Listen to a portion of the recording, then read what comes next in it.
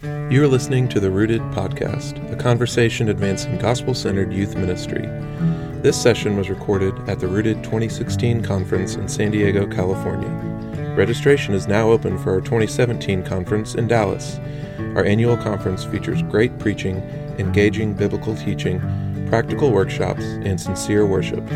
It is great for anyone involved in ministry to youth, including parents. To learn more, visit www.rootedministry.com. Good morning to the remnant. You guys have stuck it out. Like Michael Horton, I always got to lower this thing. I'm the shortest person on the steering committee, and there are two other girls, so really have to be secure in Christ to serve with Rooted. My identity is not in the height of my stature, but the height of God's love for me. Amen. When I first got connected with Rooted, I think it was back in 2012, I guess. I messaged the Rooted Facebook page, and then like 3 months later, I get a response because Cameron was everything back then. He was the conference planner, social media, everything. And I asked him, I was like, hey, are you ever going to do something out in California? And he said, oh, we never really thought about that. And now, 4 years later, it's in California. And I really pushed for that. I said, you got to come to the West Coast. There's nothing out here. We really need good gospel-centered youth ministry training out here. And so finally last year, he said, we're going to do it in San Diego. I didn't know that meant that I would have to work my butt off while I was here in San Diego. And on top of that, not only preach, but preach last. So all the pressure is on me to close it out. But honestly, there's no better text to close us out this morning. And as I've been preparing and working through our text this morning, I've really felt like what an amazing way to send us out from this conference. The text that I've been assigned is from 2 Corinthians chapter 6. So if you could turn there with me. 2 Corinthians chapter 6, verse 1. Working together with him then, we appeal to you not to receive the grace of God in vain. For he says, in a favorable time I listened to you, and in a day of salvation I have helped you. Behold, now is the favorable time. Behold, now is the day of salvation. We put no obstacle in anyone's way so that no fault may be found with our ministry. But as servants of God, we commend ourselves in every way, by great endurance, in afflictions, hardships, calamities, beatings, imprisonments, riots, labors, sleepless nights, hunger, by purity, knowledge, patience, kindness, the Holy Spirit, genuine love, by truthful speech and the power of God, with the weapons of righteousness for the right hand and for the left, through dishonor and honor, through slander and praise. We are treated as impostors and yet are true, as unknown and yet well known, as dying and behold we live, as punished and yet not killed, as sorrowful yet always rejoicing, as poor yet making many rich, as having nothing yet possessing everything. We have spoken freely to you, Corinthians. Our heart is wide open. You are not restricted by us, but you're restricted in your own affections. In return, I speak as to children. Widen your hearts also. This is the word of the Lord. Let's pray together. Our Father, what an amazing past couple days we've had together to rejoice in our identity in Christ, to learn from your word, God, to stand under great preaching, but more than anything, to stand upon a great Savior. Father, would you guide us this morning in this final session? God, guide me, help me to just weed out everything that is just silly and my own thoughts and just rely upon your word to speak. Would your Spirit work through me as your instrument, as your messenger? Would your Spirit work in all of our hearts to shape us and transform us? God, that we would leave here with the charge of what it means to be commendable ministers. We thank your Son's name. Amen. When I first started in youth ministry, it was back in 2009. I was fresh out of college, and I was fresh into seminary. And I remember starting seminary and thinking, I'm going to change the world. Went into my first seminary experience, said, I can't wait to get my hands dirty, to start learning languages, get in the Bible, to start learning ministry, and just thinking God's going to do amazing things through me, through this ministry. I started my first ministry position at a really small first-generation Korean church. And I walked in for the interview, and there were 12 kids sitting there. And I remember thinking, it's okay. Jesus had 12. I will change the world with 12. And that was kind of my desire. I thought, God's going to do great things through me. I have a great heart and desire and love to serve him. So there's much that can be done here, and I want to serve God. He'll use me, so let's get busy. As I continued on in youth ministry, I realized my dreams were maybe a bit too lofty, a bit too idealistic. And so often ministry doesn't go the way it's planned.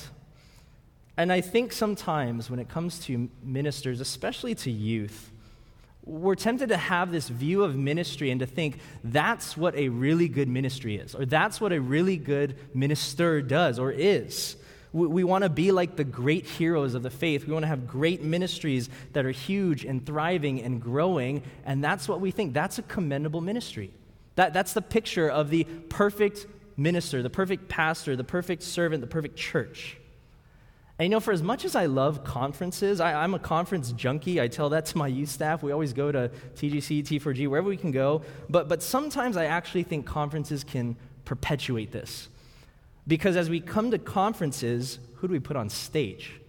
It's the people with the biggest churches, the fastest growing ministries, the best preachers, the best leaders, the best pastors.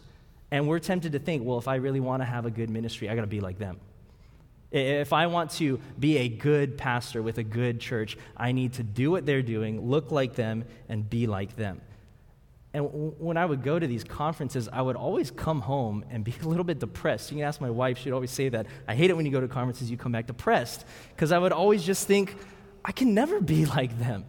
I'm never going to have a church as big as they are. I'm at my church with 12 kids, and you're telling me I got to have 12,000 to be like him, to be great, to be good. And I would just simply conclude, I'm not a good pastor. I don't have a good church. I'm struggling. I'm not gifted. I'm not good. I'm not platformed. So what am I doing here? But that's one of the things I like about Rooted and why I joined on. Like Pastor Richard Kim said yesterday, when Cameron said I was going to speak and I was going to close out, my first reaction was, really? Like, you want me to be the last person that they hear at this conference? Because I'm not the best pastor. I'm not the best speaker. I'm a nobody. I'm not going to draw any crowds. No one's going to come because of Clark Phobes is on the speaker list of Rooted.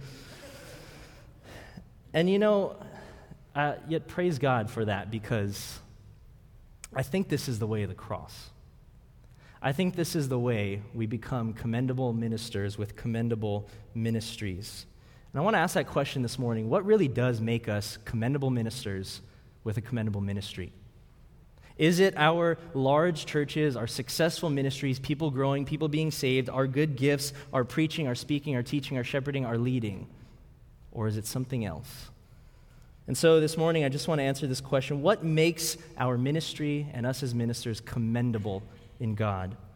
So first, we're going to look at the commendable ministry and then commendable ministers. First, the commendable ministry. What makes our ministry commendable?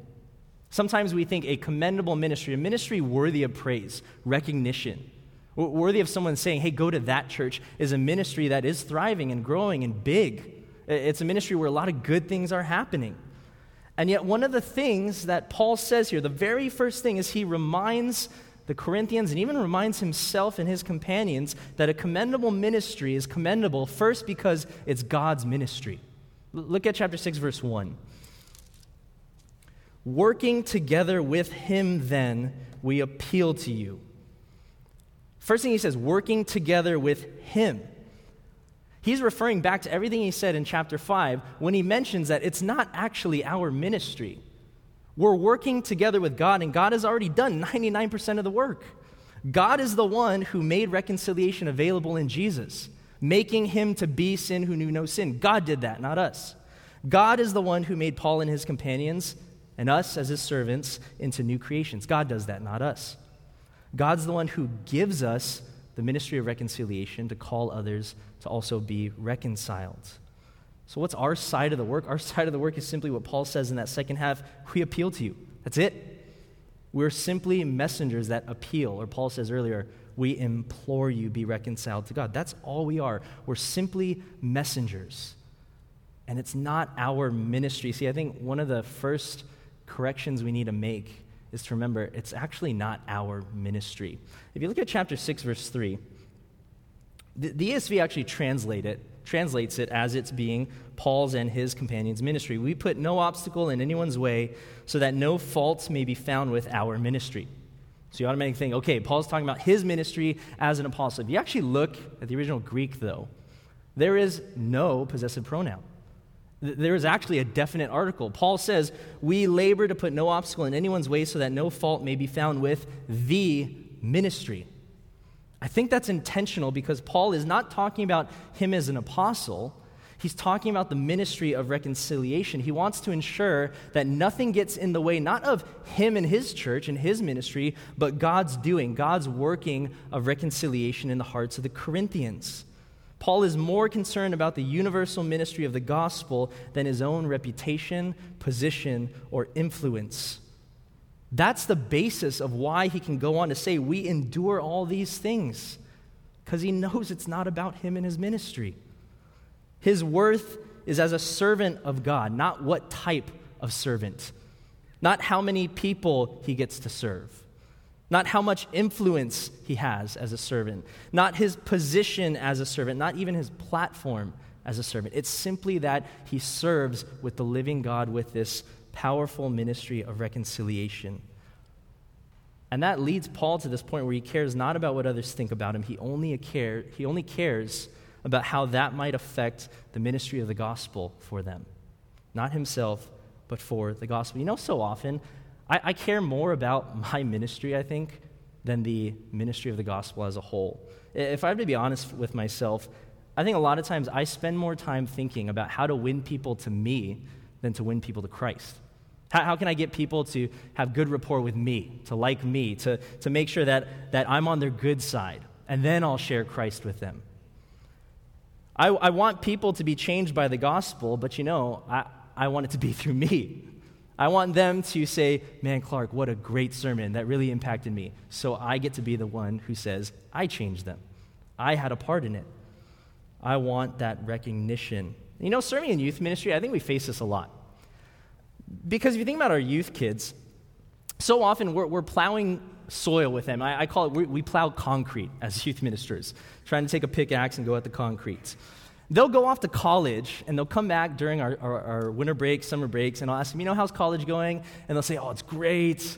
I'm growing so much. I'm learning about Calvinism and predestination and election, and I love my church in college. I love my college pastor. My first thought is, I've been talking about that the whole time in youth group. I've been talking about all those things. Where were you back then?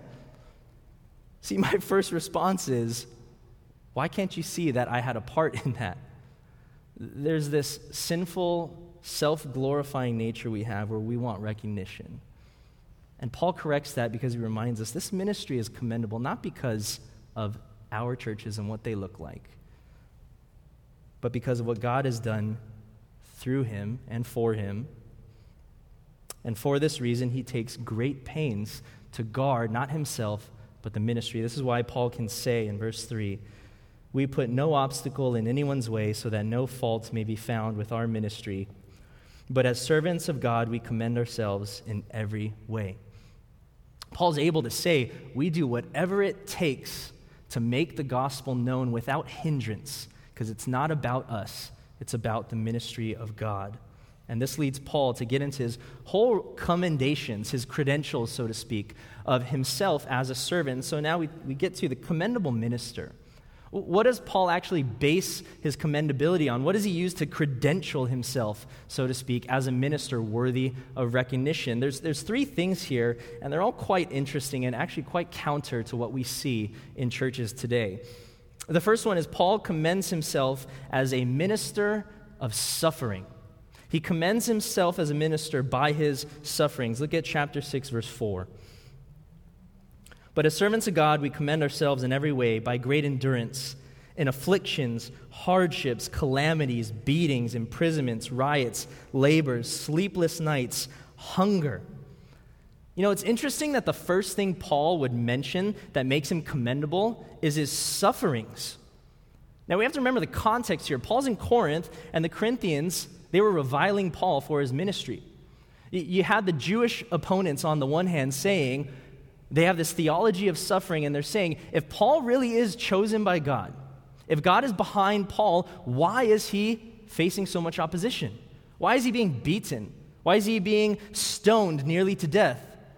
The Jewish opponents would have thought if he was suffering, God's hand of judgment was upon him. And then on the other hand, you have the Corinthians in the Gentile world who saw great people and great philosophers as people not who suffered, but who people loved. The philosophers were people who walked around. People loved them. They cherished their teachings. They gave them money. They weren't poor. They didn't live in sleepless nights. They were famous, exalted, rich, comfortable. And yet Paul, he doesn't mention anything that would be commendable in their eyes. He mentions his sufferings. He mentions it in three categories. First, he mentions his emotional suffering. I think that's the first and foremost he mentions. That this word affliction could be translated as opposition to him and to the gospel. Hardships, that could also be translated as distress. And last, calamities. I think a better word for that is actually anguish. Paul is mentioning he's in anguish emotionally, suffering emotionally for the sake of the gospel.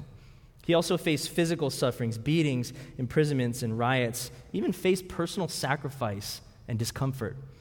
When he mentions labor, sleepless nights, and hunger, these were probably things he faced because he spent all his time working to support himself, not taking any money to be confused with the philosophers of their day in the Gentile worlds, to say that this message is for free and it's by grace and grace alone.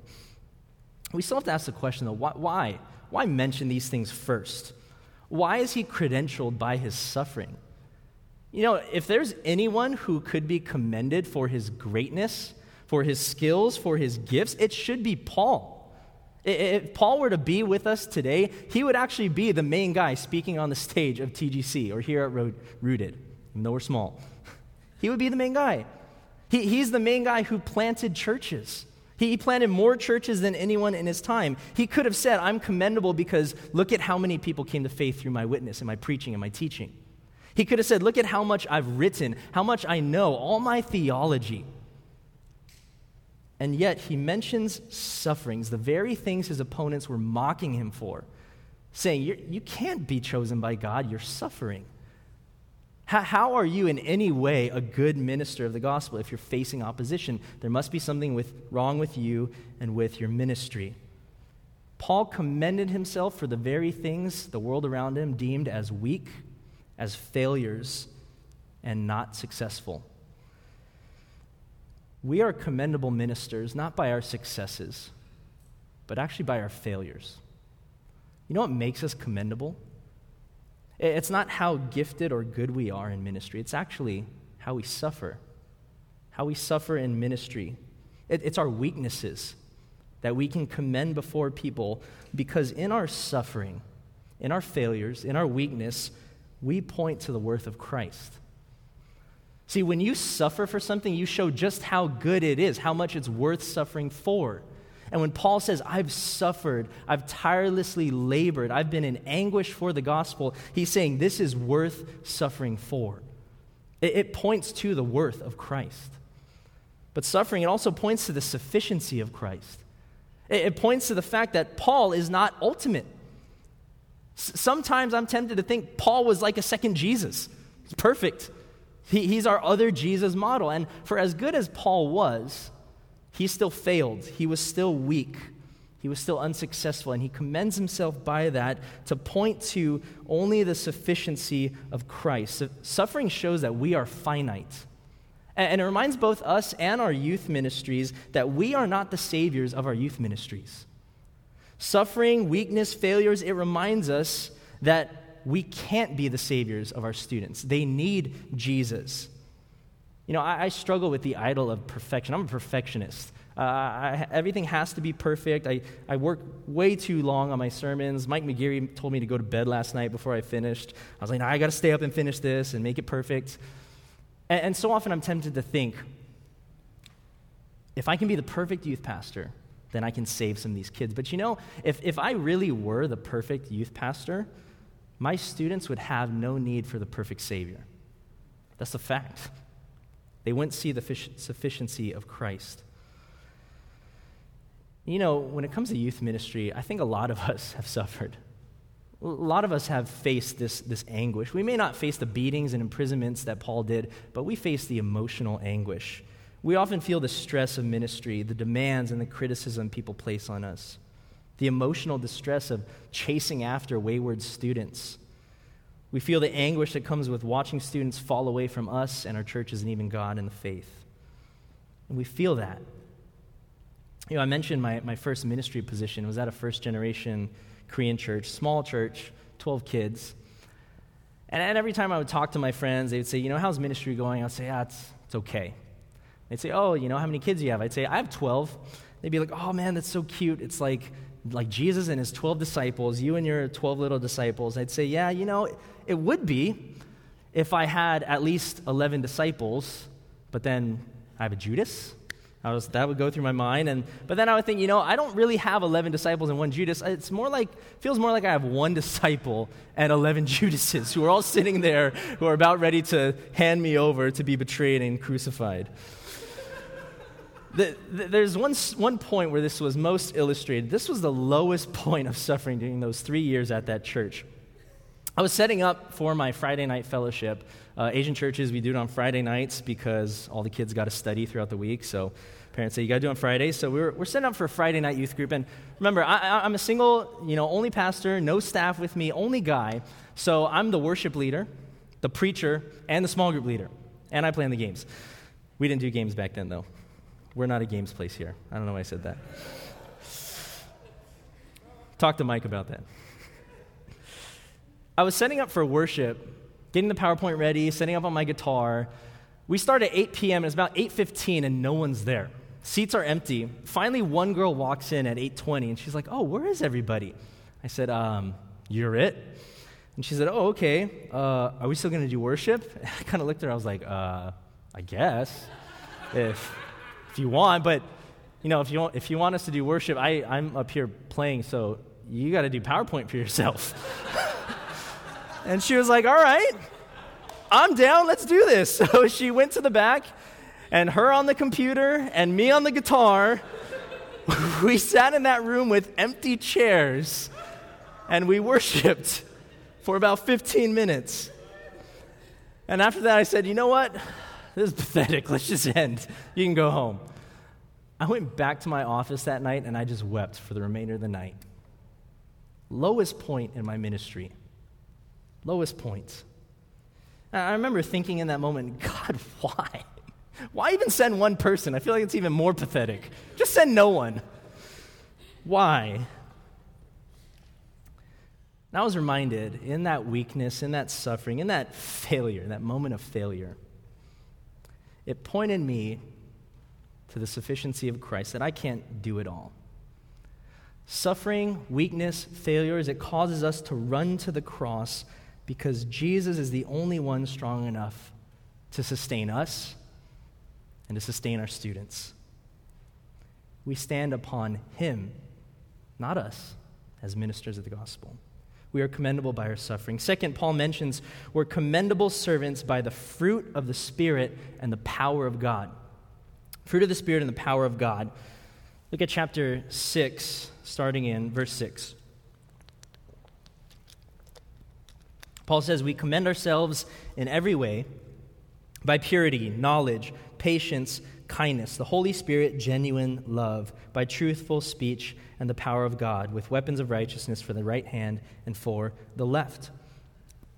I think it's interesting that Paul mentions here, he mentions fruits of the Spirit. He mentions purity, knowledge, patience, kindness. He mentions that he's commendable for the way God has formed Christ's likeness in his life. Now, my first reaction to this is honestly to look at that and despair. Paul said, I put no obstacle in anyone's way, and I was commendable for these fruits of the Spirit in my life. And my first reaction is, can I be like Paul? Can I really say I was above reproach, without fault in purity, knowledge, patience, kindness? There's so many times where if students were to look at the inner thoughts of my heart and my mind as I'm preparing for youth ministry, for our Friday nights, that they would look at that and say, why is he our youth pastor? If they were to look at my heart and see the lack of patience I have in my marriage with my wife, or even in front of the kids, if they were to look into my heart and see the purity and the lack thereof and how lust continually knocks on the door, they would say, how is he a commendable minister? My first gut reaction as I read this is actually to shrink back in fear and say, I'm not worthy. I'm not worthy of being commendable as Paul was. He was pure. He had knowledge. He was patient. He was kind. I'm none of those. One of the things I think is helpful to remember, Paul's not saying that we are commendable ministers in every way. He's not saying that no one will find any fault with us. His point is that no one would find any fault with the ministry. What ministry? The ministry of reconciliation. I think what that means is when Paul says he commends himself for the fruit of the Spirit, it's not that he's perfect. See, character doesn't mean perfection. When Paul says, I have the fruit of the Spirit, he's not saying they're perfected in him. He's saying it's a process where he's being reconciled to God. He's exhibiting character and the fruit of the Spirit that's in line with the ministry of reconciliation, of how we are constantly in need of being reconciled to God in Christ, of how we're not called to be perfect, but when we fail to run to Christ for continued reconciliation. I'm sure Paul, when he failed in sin, he didn't say, didn't meet my quota as a commendable minister. No, he ran to God and was reconciled to God. He repented, he came to Christ and trusted in him. Even think about this whole letter. This is a reconciliation letter to the church at Corinth. That means there was conflict. There was discord in his relationship with the church at Corinth. And Paul realized he needed to live in line, not with perfection, but with the gospel calls us to being reconciled to God and to one another. So remember first, character does not mean perfection. When we say we're commendable by the fruit of the Spirit in our lives, we're not saying we have to be perfect. What I think Paul is saying, though, is that he realized character in his life as a minister was a more powerful and profound proclamation of the gospel than his gifts and skills and abilities. And so often we overshadow this in the American church. We look more at competence than we do character. We think, wow, he's a great preacher. He must be a great pastor. Or man, he's a great leader. He must be a great pastor. How often do we look at someone and say, wow, look at his love for Jesus. That's a great pastor. That's a great minister to youth. Look at their humility before God. That's a minister commendable before God. The temptation for me is actually to spend more time doing for Jesus than being with Jesus. Because I think I'm commendable, I'm justified by my productivity, by the fruit of my hands, not the fruit of the Spirit. I think we can even turn knowledge. Paul mentions knowledge here. Knowledge is a good thing. It's a fruit of the Spirit. It's a means of knowing God, being shaped and transformed. And yet we can even turn knowledge of God into a skill to be mastered. Not God mastering us through knowledge of Him. I think we can sometimes turn knowledge, even knowledge of theology and methods, and even of God, into a means of exalting ourselves. There's so many times where I'm actually more tempted to read the next book that just came out through my WTS Books newsletter in my email than to spend time with Jesus in the Word.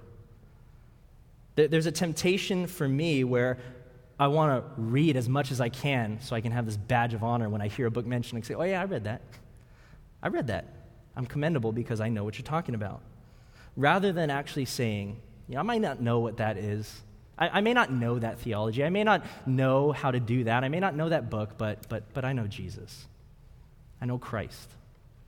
And I know I'm known by Him. Ed Stetzer, he says, we can get so caught up in the work of the Lord that we forget the Lord of the work. We're commendable ministers, not for our expertise, not even for our extravagant knowledge. We're commendable for being people who commune with Jesus, and through that allow Him to work the fruit of the Spirit in our lives. I think what brings Paul to this point, how he's able to say this, is because he's free to not emphasize his gifts and abilities because he recognizes he's commendable not by his power, but by the power of God in his ministry. He's not the one that has power to transform and change his ministries. God is the only one that is granted that power. If you look again at chapter 6, verse 6, we commend ourselves by the Holy Spirit, about halfway through, genuine love, by truthful speech and the power of God, with the weapons of righteousness for the right hand and for the left. He trusted it was the Holy Spirit, the genuine love. I don't think Paul's saying my genuine love for the Corinthians. I think he's mentioning the genuine love of Christ. When he says words of truth, that's another phrase to talk about the gospel word of truth, the power of God. And he mentions even the weapons of right and the left, which we'll get to in a moment. But what he's saying, I think, is that the power rests only with God to change, to transform, to bring people into reconciliation. I think I've come to find that most of our discouragement in ministry, it's actually because we're focusing on the wrong things. We're focusing on something we can't control. We get discouraged in ministry because we think we can bear fruit. You just do the right methods, set up the right amount of prayer time and then worship time, do 3 songs, that's a magic number, 30 minutes of preaching, or, if you're Cameron Cole, 15 minutes of preaching at his church, apparently. And then small groups for an hour. You do the right formula and the methods, and eventually you'll bear fruit. That's how we think. We think A plus B equals C. It's a formula. It's a method. But remember, if God is sovereign, he has power to save. He's the one who gave us the ministry, who saved us in Christ, and it was only his working in the Spirit. We're simply the messengers. We have no power to save. It's not up to us. Let's not give ourselves that much credit. Let's remember that the power rests with God and God alone. I mean, who are we to think that we're so important that it's our giftings that actually save someone? If Paul says in Ephesians chapter 2, we were dead in sins, and God raised us up in Christ, it's only God that can bring a dead heart to life. There's nothing in our power that can do that. Sometimes I'm tempted to think, I just wish I was a better preacher. Then my kids would listen to me. I wish I was more entertaining, or I wish I had a more outgoing personality. Then they would start coming. And, I think there's even a way where we can approach gospel-centered youth ministry, be word-centered in our content of preaching, and yet still be man-centered in the delivery of our preaching.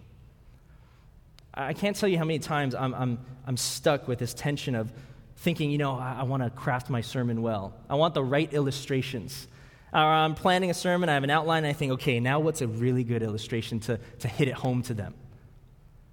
And to put the emphasis so much on my illustrations, my delivery, that I'm able to drive home the word of truth into their hearts, even with good content of the gospel, can be a way where we are doing man-centered ministry, entertainment-driven ministry. As if the word needs any help. God says the word will go forth, it will not return empty-handed. Now, this isn't to say that we shouldn't be excellent. I believe we should be excellent preachers, excellent pastors. There is a place for illustration. There's a place for fun and games. Paul says earlier in 1 Corinthians chapter 3, like an excellent builder, I laid the foundation of Christ. Paul recognized excellence in ministry. No one was more excellent than Paul when it came to sharing the gospel, planting churches, discipling other people. And yet he realized that the foundation of all of this was not his excellence, but the power of the Spirit working in those whom he was ministering to.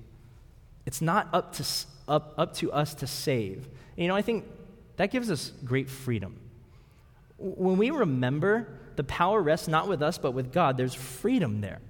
Now, on the one hand, it kind of sucks to think there's nothing I can do to save my kids. It kind of sucks. I wish I could say I could help them. I wish I could say that my effort will save them ultimately at the end of the day. And sometimes it's a crushing reality to think that I'm powerless. But the weight of knowing there's nothing I can do is better than the weight of knowing it's all up to me. How much more crushing would it be to think I'm the one that has to win them to Christ? It's up to me, and if I fail, they're going to hell. We don't have to carry the burden of salvation. We do have to be faithful messengers. We have to implore and appeal and be excellent. But at the end of it all, it's up to God to bear the fruit, not us. I mean, just think about the way God saved us. God used the human agent. He brought the gospel to us, whether through our parents or someone outside. They preached to us. They brought us into a church service. We heard the gospel. But at the end of the day, it was God who worked his Spirit in us to soften our hearts and open our eyes to the gospel. And this gives Paul great assurance. Because our trust rests in the power of God, we can be confident that the battle will be won. If you look again at verse 7, he says, we commend ourselves by truthful speech and the power of God with weapons of righteousness for the right hand and for the left hand. What's he talking about there? Weapons of righteousness for the right and left. Some people will say this is the sword of the word and the shield of the Spirit. Some people will say that he's talking about the righteousness God has given him is now a weapon, both defensive and offensive. Whatever he's saying here, we know he's talking about going into battle, going into war. And I think when he says we're equipped with the weapons of righteousness, he's remembering that the battle has already been won because of the righteousness of Christ. And that gave him courage and confidence to minister in a way where he's not defeated. And even though he may face defeated moments in ministry, if Jesus rose victorious in his heart and in the hearts of those around him, Jesus will ultimately reign victorious. And that's something I think we need to remember and believe. Because so many times we're ministering to these students year after year. Same students with hard hearts who don't care about the gospel, and we may even be tempted to think they're beyond God's saving. Nothing will save them. We have to remember, if God is powerful, he can save. The power rests with him, not with us. And the victory is certain. Last, Paul says he's commendable as a servant by his status in Christ, not his status in the world. He's commendable because of how Christ sees him, not how the world sees him. Verse 8. Through honor and dishonor, through slander and praise, we are treated as impostors and yet are true, as unknown and yet well known, as dying and behold we live, as punished and yet not killed, as sorrowful yet always rejoicing, as poor yet making many rich, as having nothing yet possessing everything. He gives a series of dual phrases, 2 adjectives, 2 words, as something yet not something, or blank and blank. Now, how do you make sense of this? When I first read this, I was wrestling through this. I was like, Paul, what are you saying? What do you mean by this? It took me a long time to wrestle with it, but I think we can only make sense of Paul's words here when we kind of put one on the one hand, that this is the way the world saw Paul and his companions as ministers. And yet he trusted this is how Jesus sees us as ministers. He held on to the way Christ saw him so that the way the world saw him didn't discourage and put him down. He had a perspective of his status and his worth in Christ. He was thought to be an imposter by the Jews. You're an imposter. You don't really believe that Jesus was resurrected from the dead. That's a false account. And yet he says he's a truthful apostle, constantly defending that fact, but knowing that Jesus really did show up to him. He was unknown in the Greco-Roman world. You go outside of the churches of Paul, probably no one knew who he was. We think of Paul as this great giant, and yet if you see Paul before Caesarea, before Caesar, in Acts chapters 21 to 27, they don't know who he is. He's unknown. He's a nobody. I think sometimes we work and we labor. I can be honest, I serve and I labor and I minister because I want to be known. I want to be a somebody. Chose the wrong profession to be in ministry if I want to be a somebody, but sometimes we can think, I want to labor to be known. I want my name to be out there. I want people to know who I am. And yet Paul realized it doesn't matter who knows me. All that matters is that Jesus knows me. God knows me in Christ. Paul says he was dying, yet alive, punished, but not killed. What does he mean by that? When we read that, we may think, Paul, you're saying, you're still alive. That's why you're commendable. Good job, Paul. You didn't die today. So we're all commendable because we're still alive. We're still here. But remember, this was Paul who said, I account my life as nothing, if only I may serve the course. He's the one who said, for me, it's better to die and be with Christ. I don't think Paul was actually saying, I want to live. I think he was saying, I think he's bringing up here, he's saying that he knows he's no longer under the punishment of God. He lives because Christ lives in him. He could rejoice knowing whatever suffering came, it wasn't God's punishment upon him, it was God's discipline, sanctifying him and making him more like Christ. He mentions he was sorrowful, yet always rejoicing. He mentions he had nothing, yet he knew his riches in Christ. See, we can cling to our status in Christ whether or not things go good or bad in ministry. Whether or not. There's going to be moments where we're honored in ministry. There's going to be moments where we're dishonored. There will be moments where we're slandered by people and we're praised by people. Paul knew that his status was not in if his name was honored or dishonored. His worth was not in the rise and fall of what people thought about him or the response of his congregation, but it was only in Christ. He would have faced both of these. He would have faced honor, probably amongst the churches, but dishonor amongst the Jews and the Gentiles. Paul would have faced slander by all the Jews, slander even by his own church that he was involved in Corinth. And he also would have been praised. And Paul didn't let how good or bad his ministry went to make him be discouraged or his emotions to rise and fall. He was secure in his status in Christ. You know, I think there are times where we're going to be tempted to despair when things go bad in our ministries. That's where I was when I was in my small church of 12. People are going to criticize us for our preaching. They're going to say we preach too long, too short. We're too funny, too boring, too intense, too relaxed, too simple, too complex. There's always going to be criticism for us. People will criticize us for leadership and vision. They'll say, your head's too in the clouds, man. I don't know where you're going. Other people will say, you're too on the ground. You have no vision. You're going nowhere. There'll be times when we'll see one kid show up and we'll think something's wrong with us. What am I doing wrong that's making these kids not come? There'll be times when students walk away from us and even from the faith, and in these moments, we must remember to place our identity not in the status of our ministries, but the status we have in Christ. Paul was able to look beyond the present circumstances of his ministry because he was convinced that the power rested not with him but God, and so he was convinced that his status was only by Christ's work for him. You know, on the other hand, I think another temptation is we're tempted to rejoice just because things go well. We're tempted to think that when things go well, we're doing a good job. That's when we're commendable ministers. I think a lot of us, we want effective ministries. We want to see students saved. We want to see students coming to know Christ. But the temptation is to think that that's the only time ministry is going well. That's the only thing that makes us commendable as ministers. You know, it's not always going to happen in the way we imagine it. Last year, we had a theme for our youth ministry called Redeemed. We were going through the gospel, and I remember praying so much that summer, God, I want kids to be redeemed by the grace of Christ. We were going systematically through the gospel. I thought, what better way to see students giving their lives to Jesus? And the way I envisioned it, I prayed for this. I prayed and I envisioned this is what a ministry where kids are being redeemed by the gospel will look like. They're excited to come on Fridays. They're excited to open their Bibles and study it with one another. They're excited to pray, to worship. They're singing loud. They're sharing the gospel with their friends and their neighbors. They're excited to come on Sunday, worship with their parents, worship with our families. I actually envisioned this perfect ministry. I wanted a glimpse of heaven now in my ministry.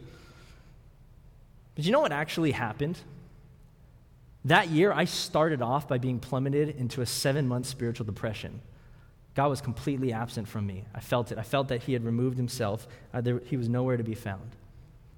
Right when I came out of that, students started coming forth and sharing with us how homes were being broken, parents were fighting, having affairs, families being torn apart. Other students were falling into relationships with non-Christians, the cardinal sin in youth ministry. They were primarily walking away from the faith. I took it personally. I felt like I was doing something wrong. These were some of my closest students in ministry that were telling me I don't believe anymore and walking away from the faith. And I remember thinking, God, I prayed that people would be redeemed by the gospel. What is going on? What's happening? Then I remembered something.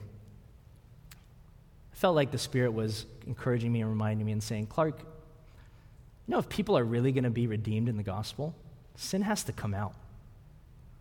If people really want the power of God to be worked in them, sin must be exposed, brokenness revealed. You're not going to have the perfect ministry the way you thought it up to be, because I have a better plan. And I quickly came to realize that if I really wanted students to grow in the gospel, it was going to be hard. It was going to take suffering. It was going to take God working character in me and relying upon the power of the Holy Spirit and the power of God.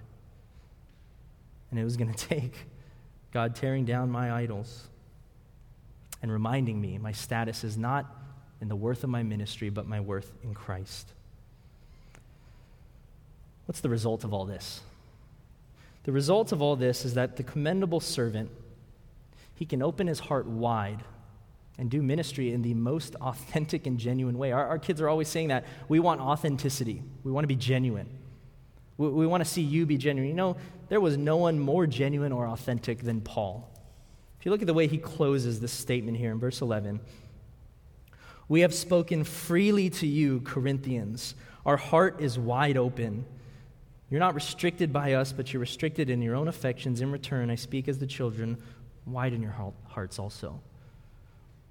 What could cause Paul to be so vulnerable before a church? Open his heart so wide, even at the cost of being hurt. And he was hurt by them. He was hurt tremendously. This was a reconciliation letter to them. The only thing that could cause Paul, that minister, to be so vulnerable, so wide to his people he was seeking to reconcile to God, was the gospel of Christ. It was knowing these things. It was knowing it's not about his worth and his skills and gifts and abilities, but in his suffering, in the power of God, in the Holy Spirit, in the fruit of the Spirit of his life, and in his status in Christ, not in the world. That's what will lead us to approach our students with the gospel, with vulnerability, with weakness, with opening our hearts wide, and genuinely going before them with the gospel. Let's pray together. Father, we pray that we as ministers of this gospel here in California, in Alabama, in Tennessee, across the entire United States, Father, would we find our greatest worth not in our ministries, not in our abilities, but simply in Christ and his work for us. God, make us secure in that. Make us secure in Christ. That we trust that the battle is won. That, Father, you will redeem hearts according to your plan, not ours. And Father, just as you have secured us by the love of your Son, you can and will secure your elect from amongst our students in the years to come. Send us out, God, with great encouragement, great hope, and ultimately great joy in knowing who we are, not because of our ministries, but because of our worth in Christ. We thank your Son's name. Amen.